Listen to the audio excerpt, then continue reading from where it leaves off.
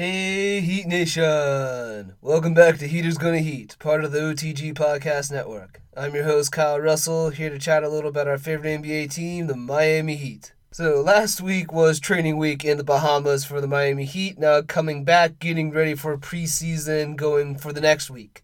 But first, we have to talk about the biggest takeaway from what has happened within the last week, which is Tyler Herro's extension. So Tyler Herro on a rookie contract that would have gone through the end of this year. He would have entered restricted free agency next summer unless he was extended before the start of the season. Well, he got that extension for 4 years, $130 million.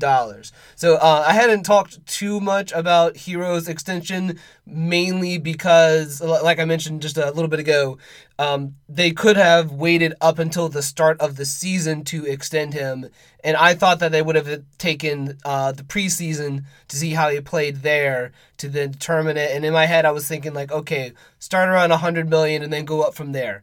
But no, so I take this as a very good sign that not only that he got this deal done early, before the preseason even started, but that it was over my projection at $130 million, over the 100 that I was thinking to start with, just to say that dude must have balled out at training camp and looked fantastic after the summer. Because we do know Pat Riley and Andy Edelstein, the general manager, were there at training camp to also evaluate, potential extension for Tyler Herro, because we know those contract negotiations were already underway. That was mentioned at Media Day last Monday. But to go back to the contract real quick, it is $130 million in total, but to break it down just a little bit, it is $120 million guaranteed, and then $10 million of incentives that I wasn't able to find any clear definition for exactly what those incentives are. But typically that can be things like play a certain number of games if you are a more injury-prone player, so that might not apply to Tyler.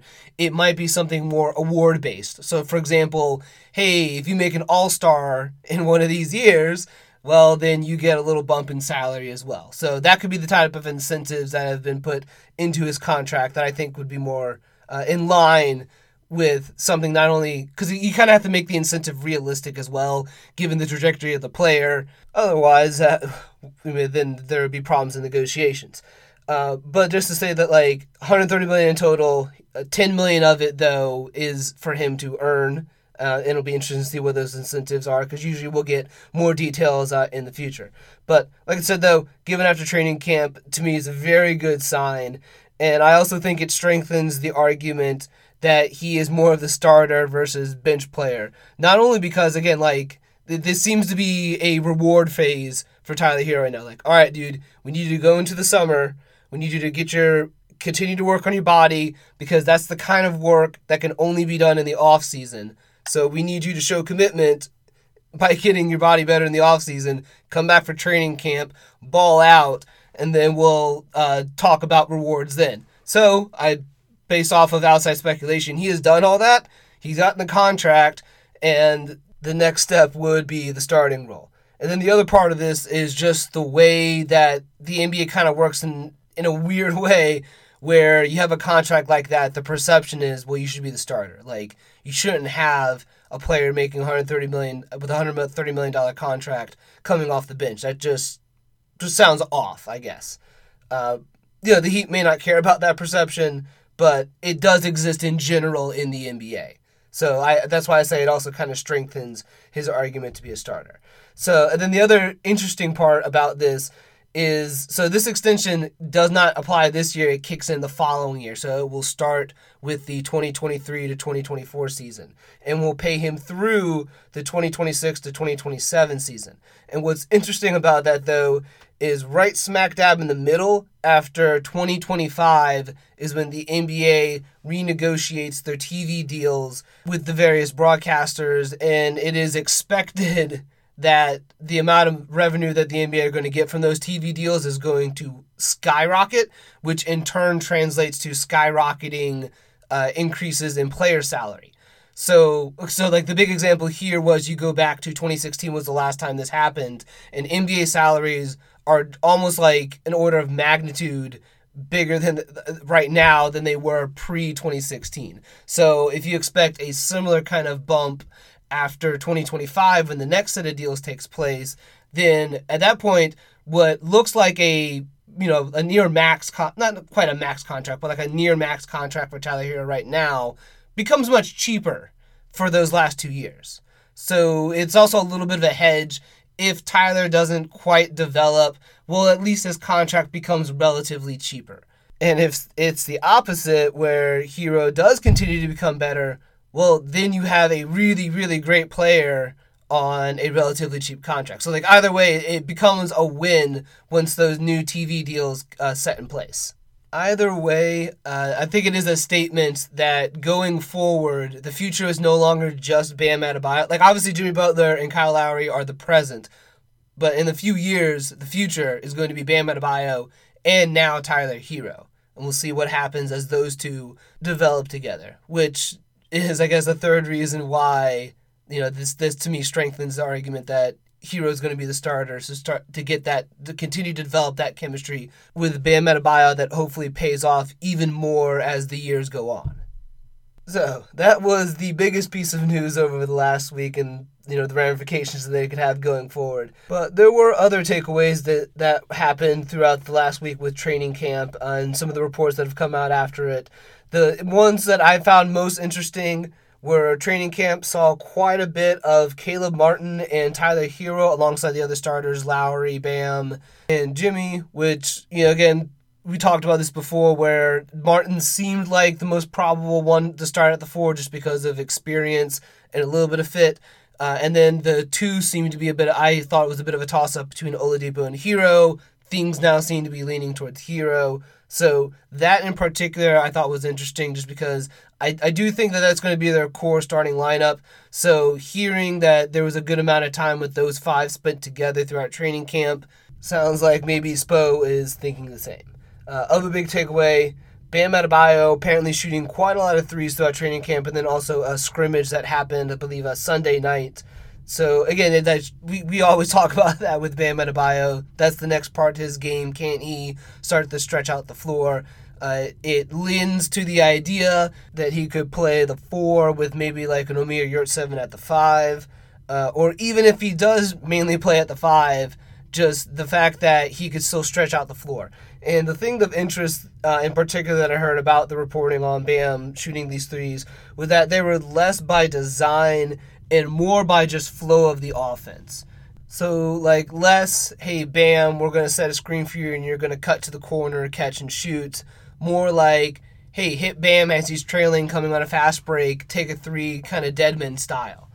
Which I think would fit more into how Bam is typically utilized as a 5, so he could like screen roll, maybe cut out to a corner then, not necessarily by design, but just kind of moving around the floor, or if he has dribble handoff out there on the perimeter, and his guy sagging off him, and he just turns and shoots the 3 then. That kind of stuff, more in the flow versus design. I think is a good first step for him. And then if that works, then you can continue to build, and then maybe you start doing some designed plays to get Bam some 3s, and then you just terrorize the rest of the league. But yeah, regardless of the context, Bam Adebayo shooting 3s, yes, please just give me more of it.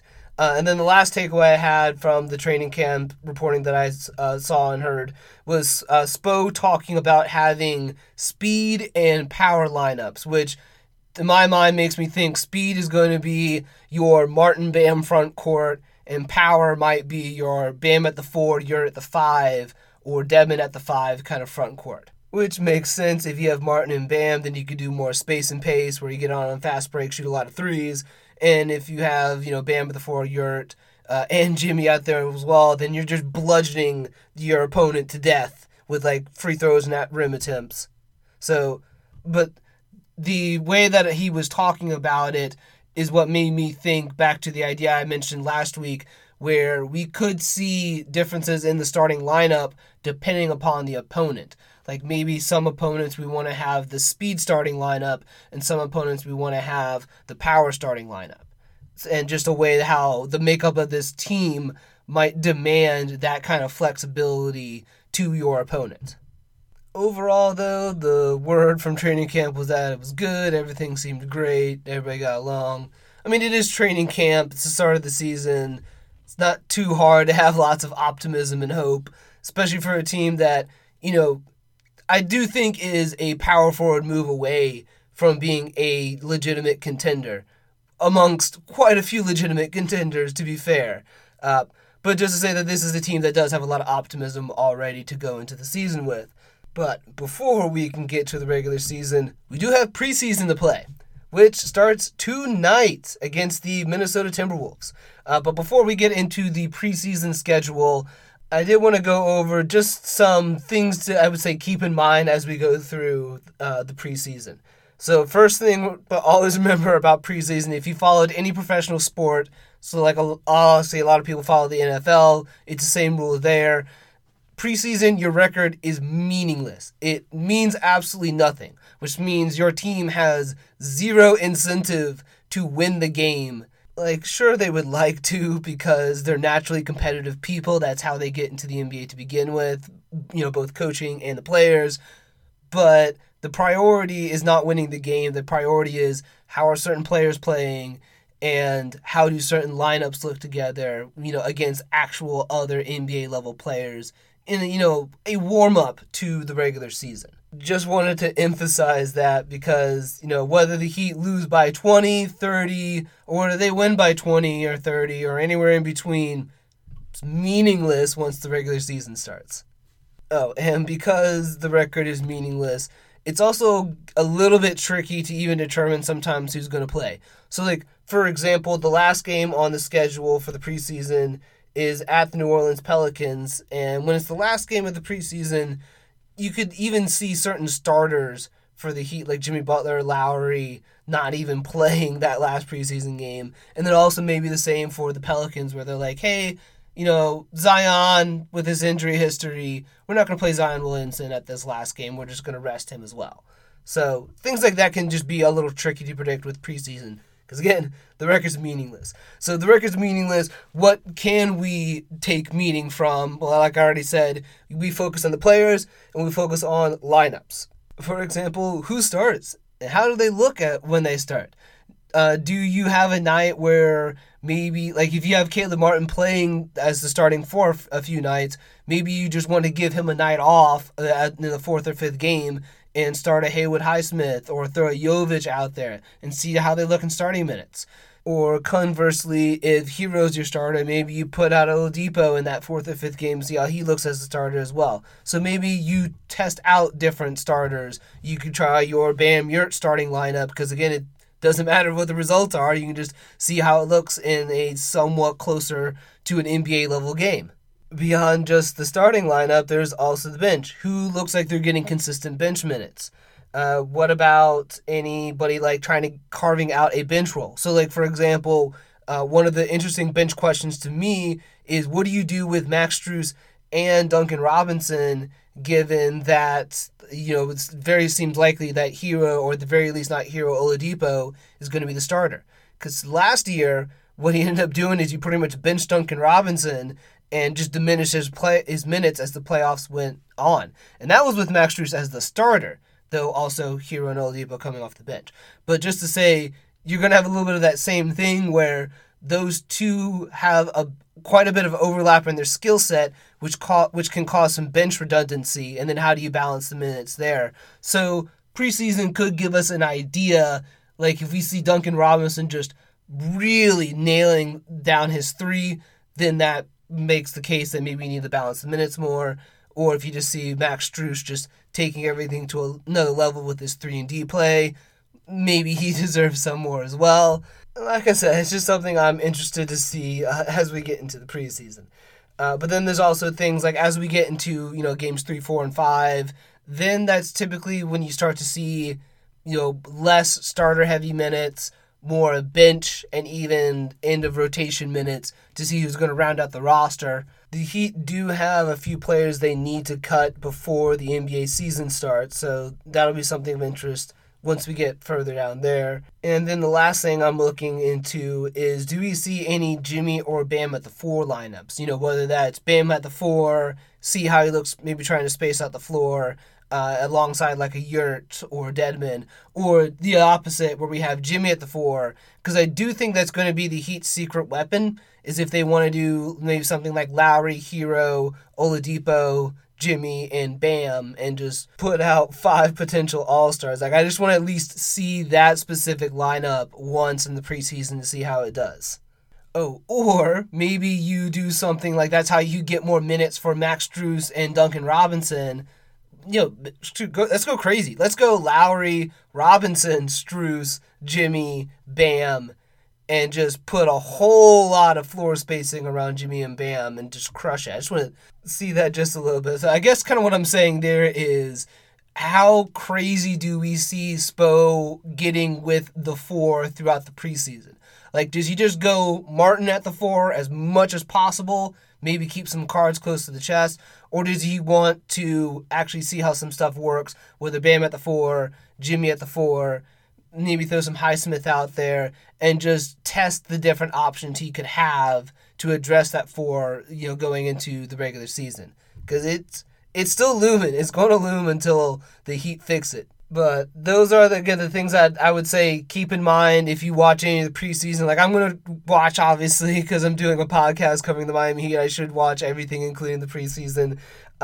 So that's what I'm looking for. If you want to watch some preseason as well, that's what I would, just some stuff to keep in mind as well. But for the actual preseason schedule itself, like I mentioned, it starts tonight. The Heat will be hosting the Timberwolves, and this will be the debut of the Timberwolves. The big offseason acquisition for them is getting Rudy Gobert to pair with Karl-Anthony Towns. Karl-Anthony Towns typically playing the center, but Gobert is almost definitely a center. So it seems like the plan would be Karl-Anthony Towns plays the 4 in kind of a throwback Twin Tower style, but a little bit different because Karl-Anthony Towns is a really good floor spacer. Phenomenal, like arguably the best three-point shooting center the league has ever seen. So quite obviously, he would still play very well at the 4 with that kind of three-point shooting. So, that's a lot of size, and that's where I mentioned a little bit earlier how I think that could be a good opportunity to try the Bam at 4, Yurt at 5 starting lineup, your power lineup, if you will,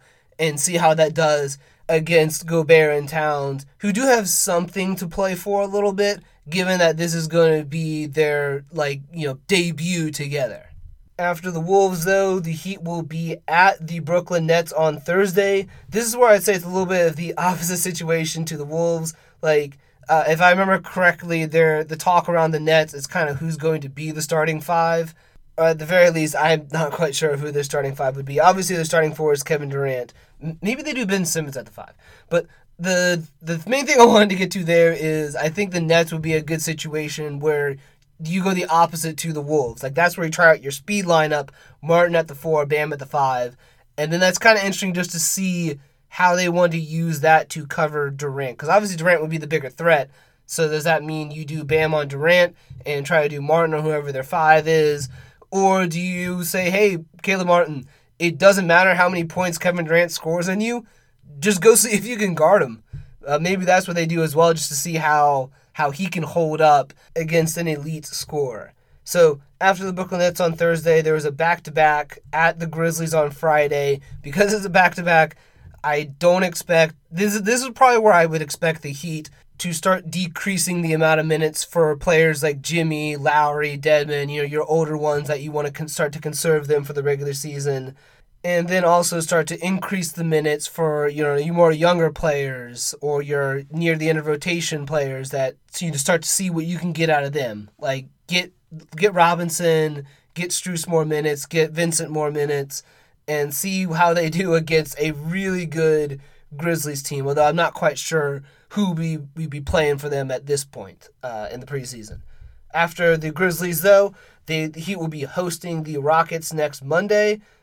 Just the one thing I wrote down for this one is just last time the Heat played the Rockets, Jalen Green cooked them. So, again, it's preseason, but maybe they could try to get back at him a little bit or at least shut him down. I think that could be an interesting test for, maybe like a Hero, because they're both the shooting guards. So maybe that could be an interesting one where I do still expect Tyler Hero to play, mainly because he's still really young, but then just also to see how he holds up defending, what looks like a rising offensive talent in Jalen Green. And then the last game will actually be after the next podcast. It'll be the following Wednesday at the New Orleans Pelicans. I mentioned a little bit earlier. It's the last game in the preseason. It's going to be bench, end of rotation, heavy minutes. Probably not going to be a ton we could take away from it. But that's also something that we can assess a little bit more for the next podcast. So next Tuesday, I'll go over how the preseason went relative to, what we mentioned earlier in terms of like what are my takeaways, and evaluate how that went, evaluate how the preseason looked, and talk about that one last Pelicans game. So this one was a bit of a shorter podcast. Next week should be a little bit of a shorter one as well. But then we're finally there. We're getting into the regular season. But that'll be all for this episode. Please be sure to follow the pod at Heaters Heating and myself at Kyle_B_Russell at Twitter. Also, check out the other great pods we have at OTG Basketball off of Twitter. Links for all of them are in the show notes, regardless of your platform. But I'll be back next week. Until then, hope you all have a good one, Heat Nation.